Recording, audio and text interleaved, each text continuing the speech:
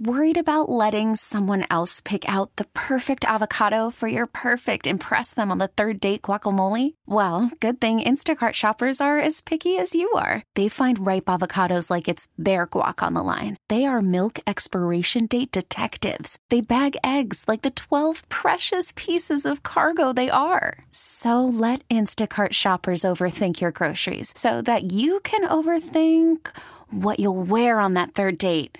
Download the Instacart app to get free delivery on your first 3 orders while supplies last. Minimum $10 per order. Additional terms apply. Welcome to Special Edition, a weekly look at the issues in the news and the personalities shaping the stories. Special Edition is a production of Intercom Communications. The views expressed by guests are not necessarily those of Intercom Communications staff, management, or sponsors. Now, here's your host, Sue Henry. On today's program, we'll hear from those whose mission it is to create a safer working environment for corrections officers and learn about an upcoming event that benefits future members of that profession. We'll check in with the Pennsylvania Liquor Control Board and get the details of a campaign they've developed to help young children learn about the dangers of drinking. And we'll revisit a storied day in the history of the Camelot era, a dinner that brought together some of the greatest influencers of the 60s. Senior Officer Eric Williams' death at the hands of a federal inmate at the Canaan prison in Waymart sent shockwaves across the country and started a movement for safer conditions that continues till this day. In February of 2013, Williams was brutally attacked by Jesse Conwee with a sharpened weapon.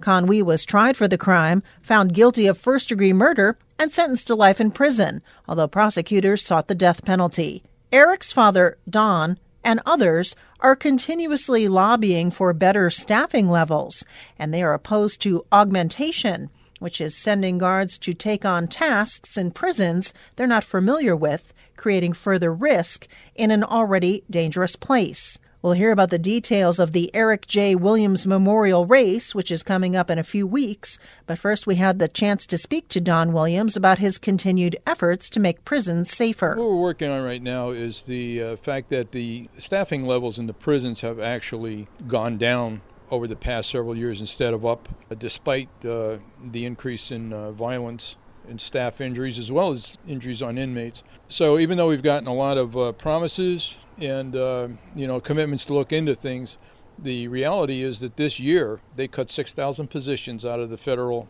Bureau of Prisons that they have no intention of filling, and they're trying to claim that these are safe levels. Obviously they're not, and I say obviously because people were allowed to see the daily reports of the injuries and the attacks on staff, they'd be appalled. So we're going to continue our campaign of trying to make people aware and particularly legislators aware and until somebody does something. We certainly have a lot of the legislators here in the Northeast that I have to compliment them all. They've gotten behind the corrections workers, and they are doing their very best. And that's on both sides of the aisle, which is the way it really should be. The one thing we have succeeded is the other purpose of this race is in getting scholarships. And we've been able to give scholarships every year to students, most of them criminal justice, but not all. And so we're going to continue to do that. Okay, so do we call the race a success? Absolutely. The focus has changed a little bit of this race. I know it started as the race for justice, and now it has a little bit of a new name and maybe a little bit of a new focus. Well, yeah, we can't really call it the race for justice because the trial for Eric is over with, and, we certainly don't feel any justice came out of that. Now it's a memorial race, and we've changed the name to that, the Officer Eric Williams Memorial Race, and that's what it will be. Let's talk about your contact with people across the country. You hear from a lot of individuals who have loved ones working in prisons, and I know that you often are keenly aware of what happens when people contact you. What are they telling you? Well, a lot of the people that contact me are, again, concerned. If it's a family member, they're concerned for their family that work there. Again, because they're very aware that of several issues. One of the issues is the staffing level. The other is that they don't always follow through with some of the behavior management as they should, and so some of the families are worried about that. It's almost the biggest fear of all is that the people that are in the administrations, and this is states, federal, counties, are not forthcoming and not honest about what these staffing levels are and how unsafe they actually are. Tell us a little bit about some of the stories that you are hearing that appall you. What are people telling you? What are these guards facing day in and day out? Well, I just had a young lady write that she'd been assaulted while on the job, and that the administration at the prison literally turned their back on it, never filled out incident reports or anything else in order to make it look like that things were safer than they actually are. She actually couldn't get the kind of help she needed due to the assault because of this. Okay, so that's one of a number of those kinds of incidents. You want to call it cover-ups, and they happen. Well, how can someone like that hold their administration for that? What can they do? How can they hold people accountable? One of the things they do, they do have a union, and they go to the union. Yet these things will get tied up and bogged down. I still think the right answer is to get those legislators that care about this going on to bring these administrators to the table, and they're starting to do that. There's a lot of resistance and a lot of denial and a lot of what I like is a smoke screen. They just had a hearing last week with the new director of the Bureau of Prisons, Congressman Marino, and some of the people on the judiciary. And, he went ahead and defended this idea of augmentation, where you take non-correctional staff and stick them into a housing unit, which is a big thing that the corrections officers are pushing back on. But anyway, he justified it and said it's all perfectly safe. There are no boots on the ground people in that hearing, so what I did was use our Voices of Joe Facebook page, told anybody who wanted to write a rebuttal to what he said, and then I had all of the legislators look at those rebuttals, and that worked out pretty good. What was the result of that? What do you think happened? I think the result, and this is only a matter of a couple days ago, so I think the result is going to be that a lot of the rebuttals that these corrections officers and family members wrote will now be formulated into questions for the next hearing, and they're much more concise and they won't be easy to dodge. So it's given a voice to people who don't normally have a voice. And there's a lot of people out there who will privately message Voices of Joe and the organization that we have that lobbies, but they'll privately message it saying we were too afraid to be publicly say anything about our concerns, but they ask us to be the voice for them. So they'll put their issues down in a private message, and we'll carry it forward. You seem like somebody who doesn't mind. You'll tell it like it is. You don't care about any kind of retribution. I don't work for them, so I'm not going to worry about it. These issues contributed to my son's death, and so I don't care about their feelings, and I don't care if it bothers them that I do this. I'll say what can't be said by some people, and in hopes that it doesn't happen to other people. Anybody push back on you? Not really. I had comments made, but no real attempt to push back. No. Probably this race was the only thing. I remember the Bureau of Prisons back a few years ago when I ran this race nationally, putting out a memo saying they couldn't hold it on prison grounds, which he had no intention of doing in the first place. But other than that, no, they've not said anything. I think what they've done is they've made every attempt to convince me that everything's okay and that some of these officers are exaggerating the case. But that can't be when it's all across the nation. When one or two people complain about something, well then maybe it's not true. But no, there's too many, and it's too widespread, and it's the same story. I think we have a tendency not to think too much about prisons in our own daily life because of the out of sight, out of mind dynamic that we see. What do you want people to know who are just average individuals about the situation? Well, I want people to know that, there's two parts to the law enforcement. We oftentimes think about let's get the bad guy off the street to make us all safe. the ones that quote-unquote bad guys off the street, they have to put him somewhere. And what you have is a whole city of criminals that are operating as best as they can inside of that structure to set up criminal organizations, and you have only a handful of people trying to manage that. And I think that job is far more dangerous, because you're in danger 24/7 when you're working there, as opposed to responding to a call on the outside. I mean, my son was a police officer as well as a corrections officer, and now that I've seen both sides of the picture, people need to understand that corrections is a branch of law enforcement, and a very, very vital one. And sometimes even our lawmakers don't understand that. Certainly in your own personal life, you know that individuals who are incarcerated, some of them have absolutely nothing to lose. And I think that makes it very, very dangerous for the officers behind those walls. Well, just like with my son's trial, this man murdered before. Now he murdered a corrections officer, my son, and he was doing life, and he gets a life sentence. So the word goes around, very quickly that, look, if you're doing life and you do something to a corrections officer, nothing's really going to happen. So you just painted a target on the back of the people who try to manage these kind of criminals. I understand people's, sympathy toward, not liking the death penalty and stuff like that. But sometimes we need to consider those that we put in harm's way when we're not willing to step up and draw a line somewhere and say certain things are just not acceptable.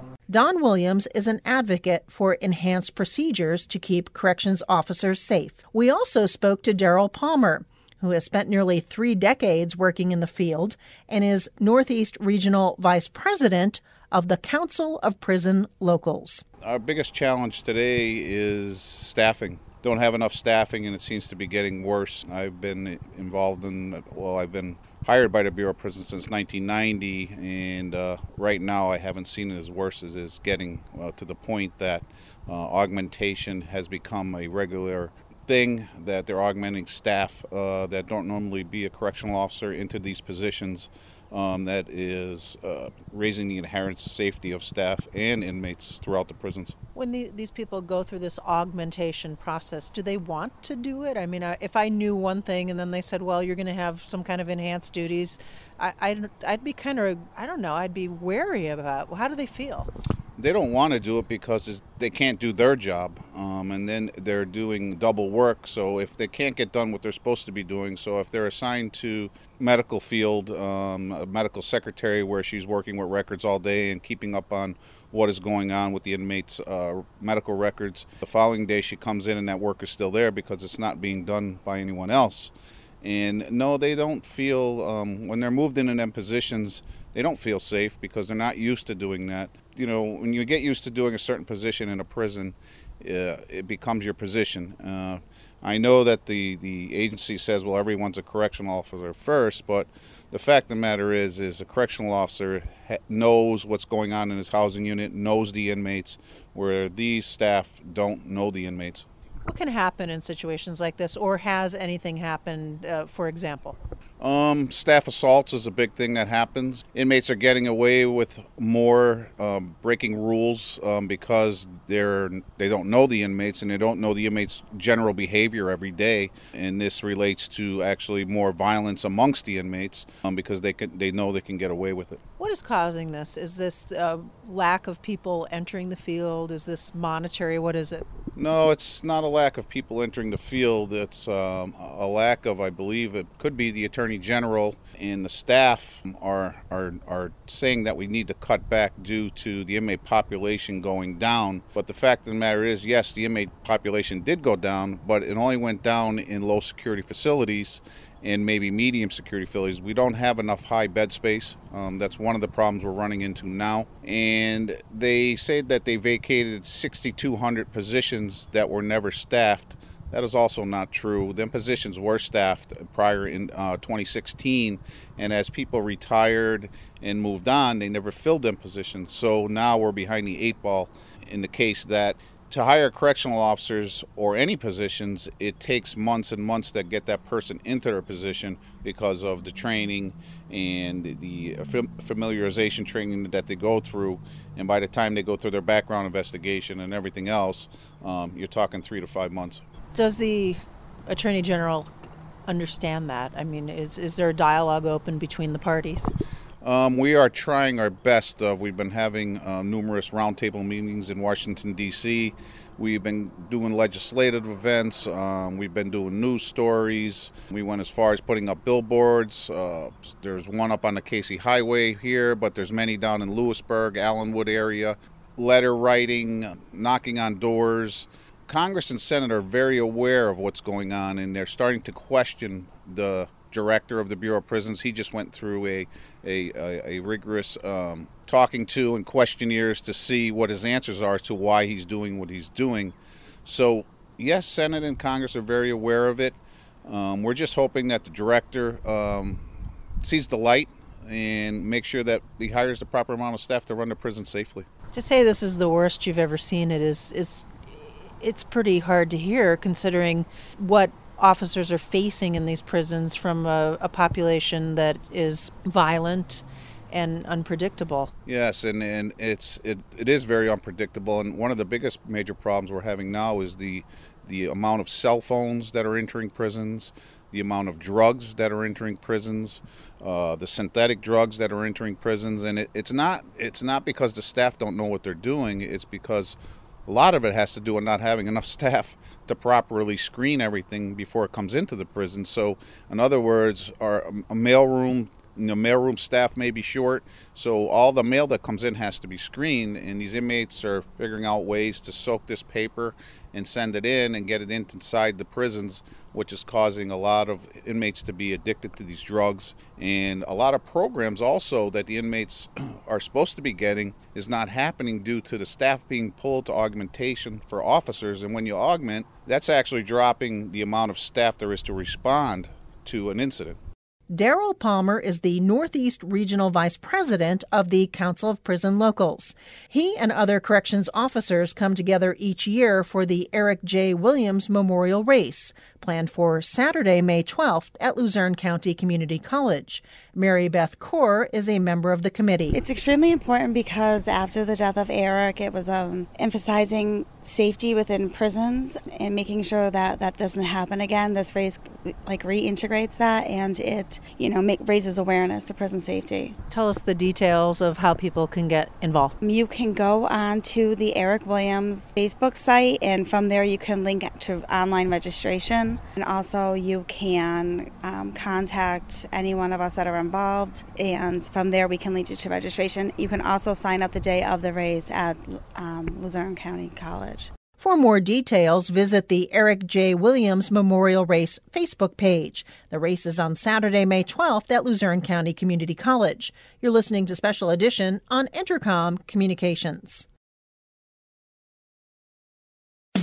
You're listening to Special Edition on Intercom Communications, hosted by Sue Henry.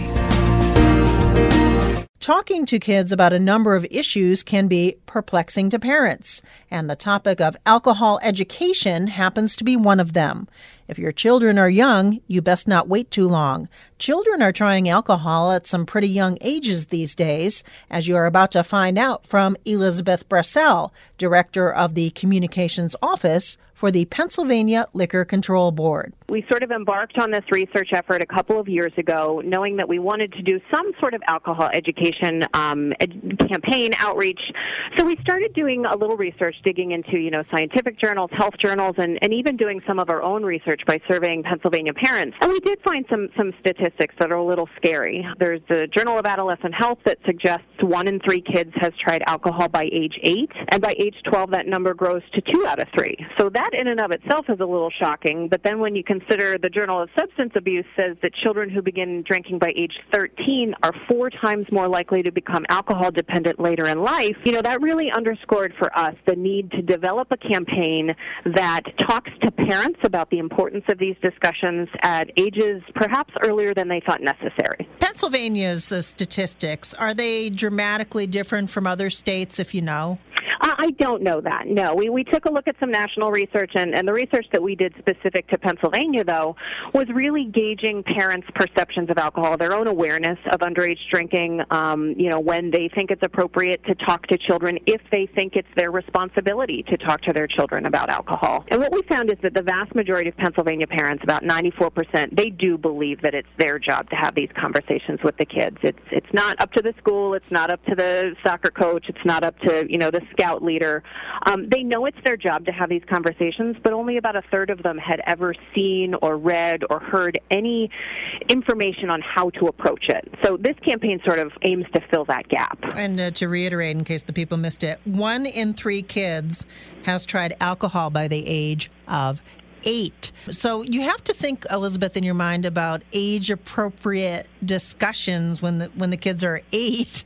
And yep. I'm sure that parents might want to know what does work. What's an effective strategy in talking about this? Sure, absolutely. And while those initial statistics are a little scary, there is a silver lining. We also found that kids age 8 to 11 are sort of in that magical age where they're most receptive to parents' feedback. They still trust their parents, they still like their parents. So it's a great opportunity. And what we're stressing for parents is that this doesn't have to be one big intimidating discussion that, you've got to prepare for and think about.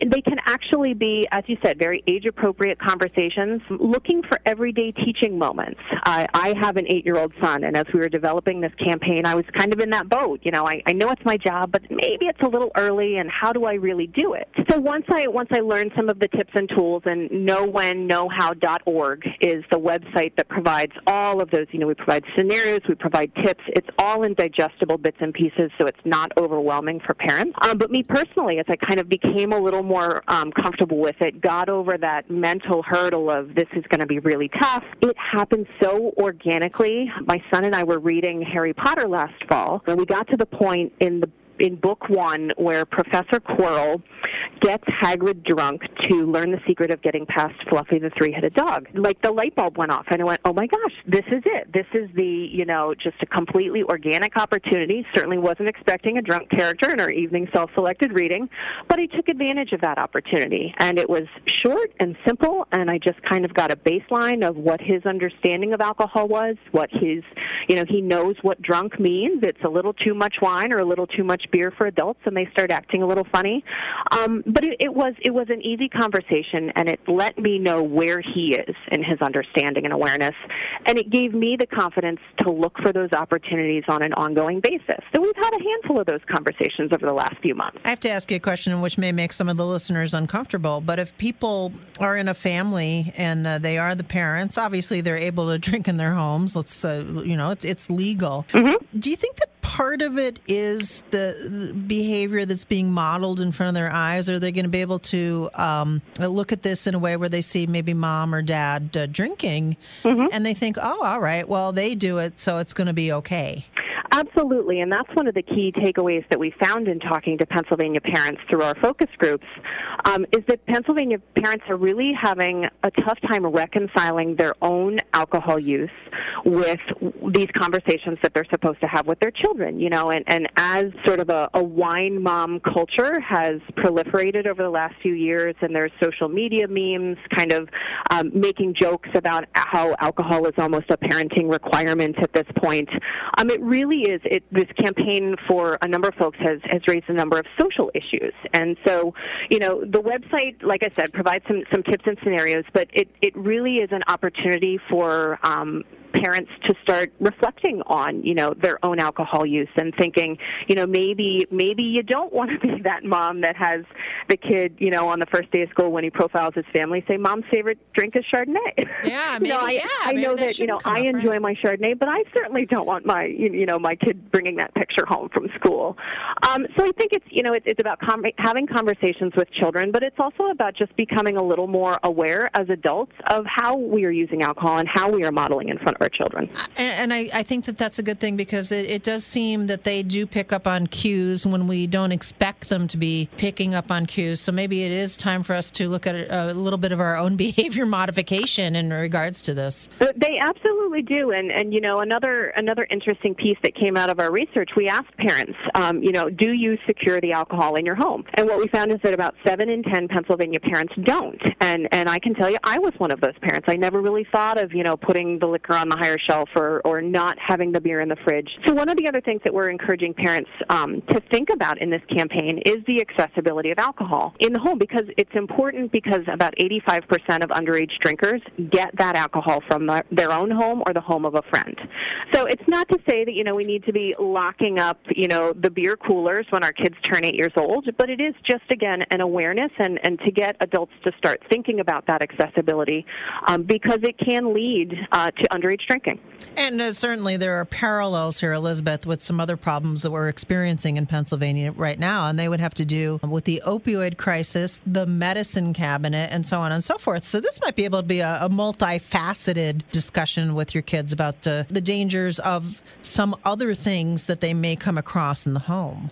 You're right. And when we talk to parents, particularly in our focus groups, we did get some of that sentiment of, there are so many other scarier things that I've got to worry about with my kids. This has kind of taken a back seat. Thinking about having a conversation with my child about alcohol hasn't been a top priority. But what we're trying to help parents understand is that alcohol is often something that leads to a lot of those riskier behaviors. And even outside of that, starting these conversations young, having them early and often, can really set a great parenting foundation, related to underage drinking, but just as you said, related to everything else as well. If you kind of set that foundation where you have an open two-way conversation and your children become comfortable talking about these things with you, how can that not benefit them as they face riskier and scarier things as they grow and mature? The conversations can sort of grow and mature as the child does. Yeah, and you said something earlier that I don't know if I've thought about much before, and that is that when your kids are 8, they are more inclined to listen to you than when they are 14 or 15, and then they say, Mom doesn't know anything, look at her. Right. And they're kind of derisive of your existence. So maybe it's good. Yeah, and when you have the window the open research to have it, supports it, but it is sort of that golden age of opportunity. And the influence that parents have, I think parents sometimes underestimate their own influence. 80% of teens say that parents are the biggest factor in whether or not they decide to drink. But again, if you lay that foundation even before they're teens, and you can really sink into their heads before they turn into those teenage monsters, it's a great foundation to set. So yours aren't there yet. You have 2 little boys, right? And they're not in the age where they're rebelling openly, right? Right, not yet, no. But, I mean, that first conversation with my son, it was eye-opening just to understand that he knows what drunk means. And, I asked him if his friends talk about it at school and kind of got that, eye roll, oh, my gosh, that stuff is so gross. Why would we even think about it? But it, like I said, I know where he is. And then when the holidays came around and there was the kid wine and there were the adult cocktails, and he had some questions about, why is it that I have the kid wine and you have that? And we had a conversation about how, during celebrations, everybody can have a special treat to help celebrate with, but the kid wine is non-alcoholic and the adult cocktails are alcoholic, and, there's reasons for that. You have some materials that are in a good, centrally located place. So if people are listening to us right now, Elizabeth, and they're thinking, well, I'd like to know more and I'd like to do some research, you want to hip them to the website that you guys have put together, which is extremely user-friendly and contains all kinds of resources for parents with kids of all ages, which is awesome. Yeah, thanks. That was the goal. It's www.knowwhenknowhow.org, and the website provides a lot of information. It provides information on the physical effects of alcohol on the developing body. It provides information on the legal and criminal consequences for both adults and children engaged in underage drinking, and then it provides us tips and scenarios of how to identify these teachable moments, how to turn everyday activities into opportunities for these discussions. So we developed it intentionally, again, bits and pieces, not overwhelming, to try to really facilitate these conversations between parents and their kids.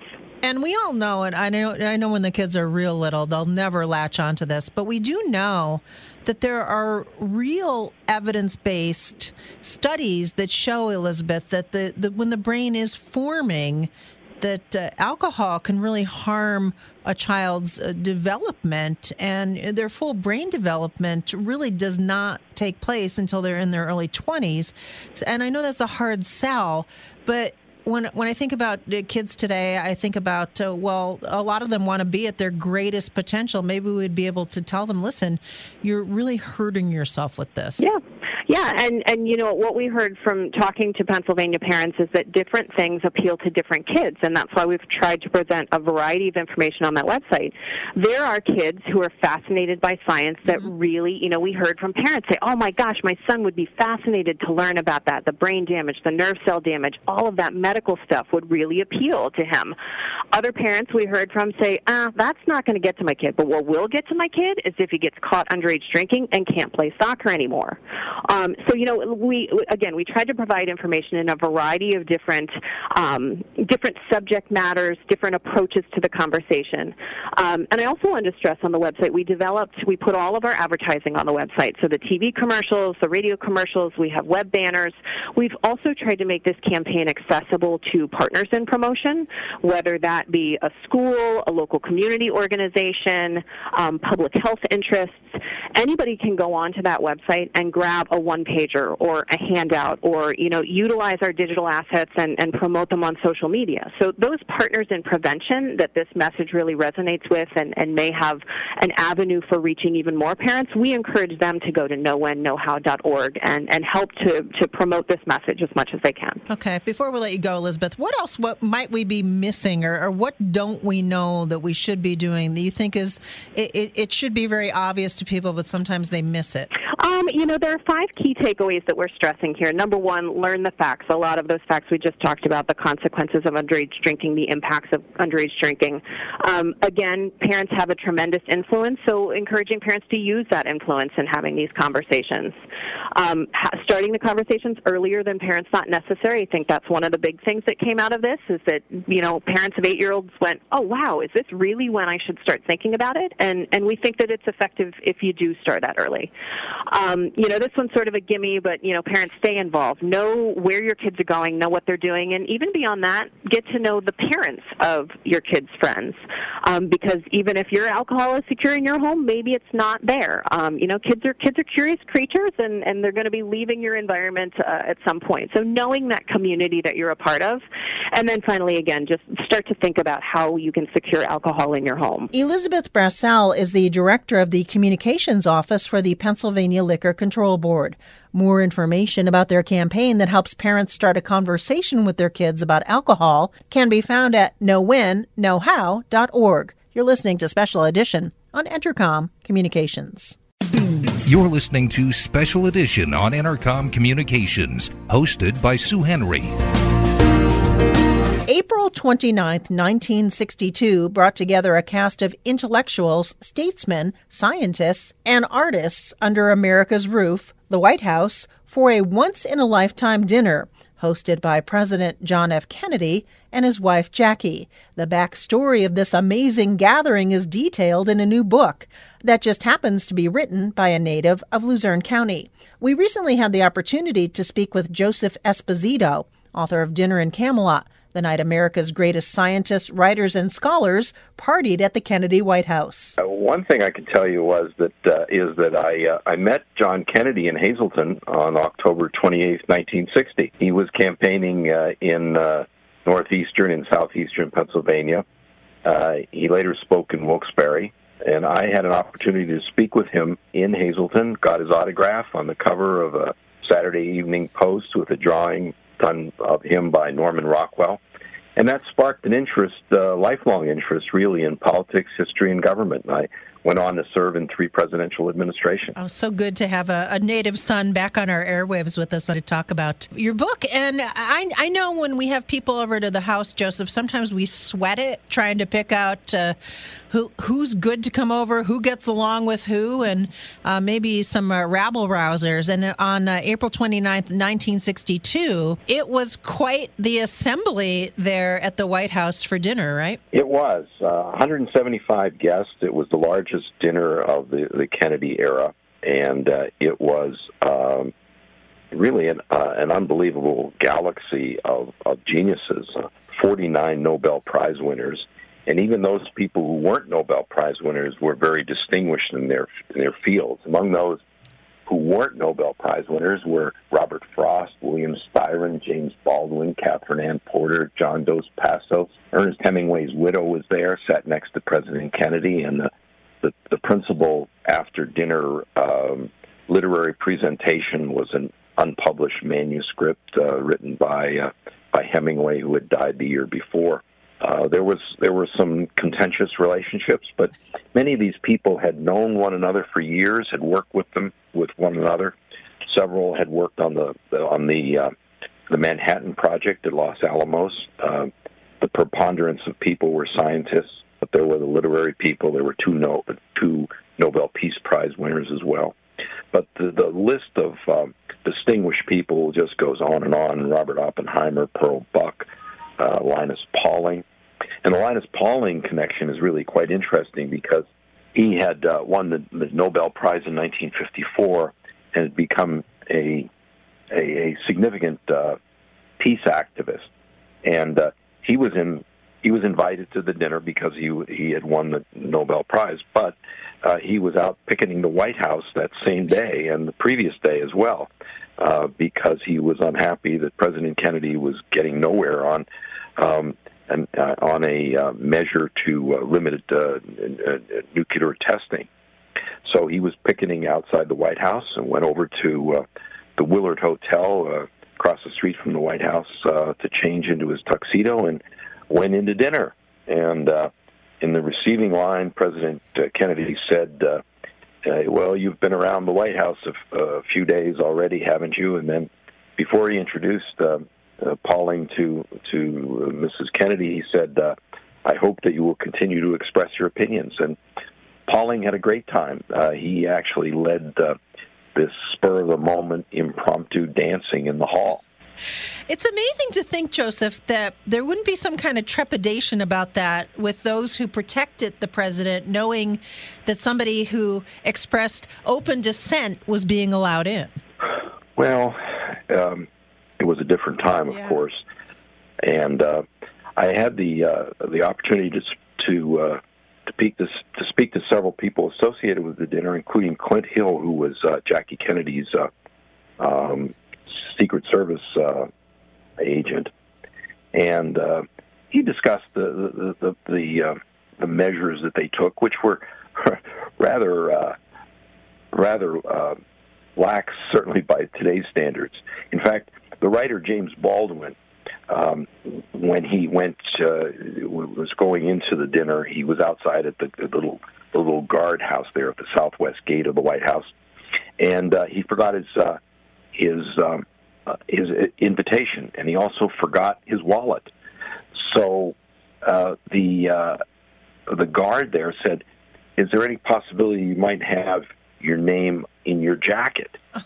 And Baldwin opens his jacket and says, "James Baldwin." He said, "Well, that's fine. You can just go right in." These were different times indeed, for sure. They were. What was the occasion that brought all these people together? What kind of mailing did they get, or why were they invited? What was going on at the White House? Well, at the very outset of the Kennedy administration, it had been decided that they wanted to make an overture to people in the arts and to the broader intellectual community. And so at the inauguration in January 1961, there was a large representation from people in the literary community, the artistic community, and there were a number of dinners and presentations at the White House that preceded this dinner. Pablo Casals, for instance, the great cellist, had performed earlier at the White House. And as an interesting side story here, he had last performed for Theodore Roosevelt at the White House. So 60 years later, he comes back and performs during the Kennedy era. But it had been decided that it was a desirable opportunity to invite the Nobel Prize winners. Primarily, these people were scientists. The overwhelming majority of these Nobel Prize winners were scientists. There were Nobel Prize winners in peace and pro buck in literature, but they were scientists, and someone worked on the Manhattan Project, and John Glenn was there as well. Of course, he wasn't a Nobel Prize winner, but it was an overture to the scientific community and to really thank them for their accomplishments. This was the height of the Cold War, and also really the height of in many ways of American scientific achievement, and it was a time when we had people from the Manhattan Project and people who were like John Glenn, who were involved in the very early stages of the space race as well. Was there a special way that the seating was devised? I mean, I think about trying to do that under normal circumstances and try to get people together. But did they try to put an artist with a scientist, or what was the rhyme or reason to it? Well, it was very carefully calibrated, and the First Lady, Jackie Kennedy, certainly had a role in that. And the principal responsibility, though, was by Tish Baldridge, who was the social secretary. And they had round tables of 10 people each, and there were 2 rooms that were used. There was the state dining room where the president essentially presided, and he had what would be considered perhaps the main table where Robert Frost sat, and Mrs. George Marshall and Mrs. Ernest Hemingway sat, and several others. And then, because it was so large, they had to use another room, and so the blue room was employed, and Mrs. Kennedy was there, and she had it was in effect the head table for that room, and John Glenn was there, and Pearl Buck and Lester Pearson, who the following year became Prime Minister of Canada, was seated there as well. So they had a public address system, and when President Kennedy spoke, people in both rooms could hear him. After the dinner, they had a bit of a reception, and then they had an entertainment discussion, literary discussion of works by Hemingway, but also Sinclair Lewis, and the Harvard commencement speech by George Marshall, which laid out the Marshall Plan. And I also talk in the book about this after party that was held in the private quarters for a select dozen people in the second floor at the Yellow Oval Room, in which people like William Styron was there, and Robert Frost and others. Just an extraordinary time, and I guess I would be remiss if I didn't ask about the menu, wouldn't I? Because I know a lot of people are foodies in this day and age. So what was considered on that? Did you get a choice on the card, or what happened there? Well, no. There was the White House brought in a rather notable French chef at the outset. It was someone was selected by Jackie Kennedy, and he was a very particular chef, and they would sit down and devise what the menu would be for each of these big dinners. Interestingly, when they were having discussions about the dinner and the chef, the executive chef, was present, the social secretary would constantly refer to the dinner as the brains dinner because these people were so intelligent. And he misunderstood and thought that they were going to serve brains for dinner. And he protested, said that brains was just not appropriate. But as it turns out, the main course was beef Wellington. And in the book, I actually have a reproduction of the dinner menu. And how many, I guess because you have, your White House photographer there and so on and so forth, how many photographs exist and what strikes you about some of them? Many photographs exist at the Kennedy Library in Boston, and that was very useful for me. I have about 30 photos in the book. Life magazine, which was certainly prominent at the time, had a number of additional photographs as well. I think what would strike people would be the sense of gaiety of the evening. These were extremely intelligent, accomplished people who really enjoyed themselves. And Linus Pauling, even though he had been picketing the White House, led this impromptu dancing, and there's some photographs of that as well, which is quite fascinating. And what's your relationship like with Rose Styron, the widow of William Styron, and she wrote in your book the foreword, right? So what is their place with you and with the Kennedys? Well, Rose Styron was very gracious, and we had a long interview in which she discussed her memories of the dinner. It was very helpful, and as you note, she wrote the foreword, which I'm very grateful for. William Styron, who wrote Sophie's Choice and the Confessions of Nat Turner and other notable works, had never met John Kennedy, and they formed a friendship at that dinner in the after party, actually, in the residence, and the relationship between the Kennedys and the Styrons, not just John Kennedy, but Jackie Kennedy and Robert Kennedy and Ted Kennedy and others, has continued for more than 50 years, and it was a result of that dinner. Interesting. Joseph Esposito, native of Hazleton, who went on to work in a couple of different administrations and was intrigued enough to write a book about what must have been an absolutely amazing dinner party. I would be so nervous at this. It would be unbelievable for me. But the book is called Dinner in Camelot. To your knowledge, has there been a social event quite this intriguing since then? No, not at all. Okay.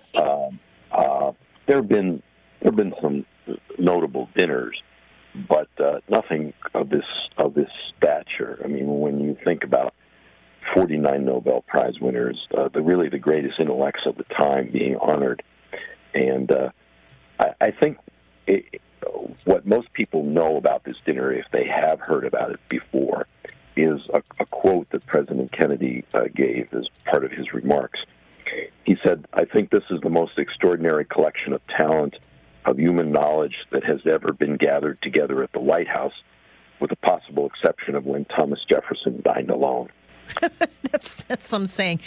If you could, Joseph, say that you could have people over to your house for a dinner, and they could be from any part of history. Have you thought about who you might have over?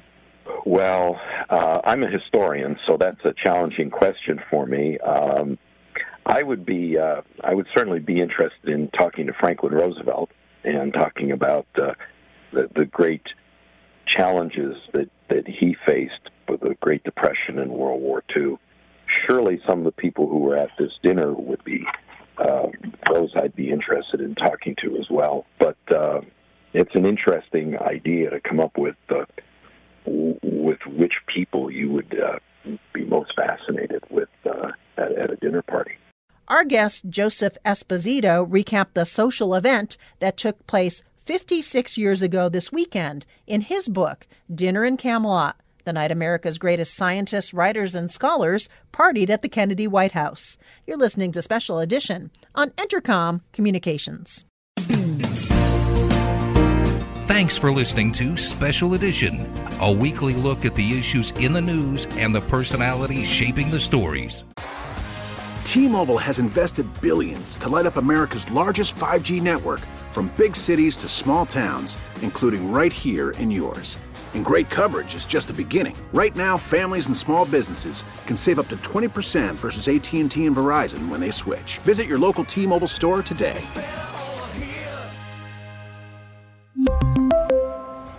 Plan savings with 3 lines of T-Mobile Essentials versus comparable available plans. Plan features and taxes and fees may vary.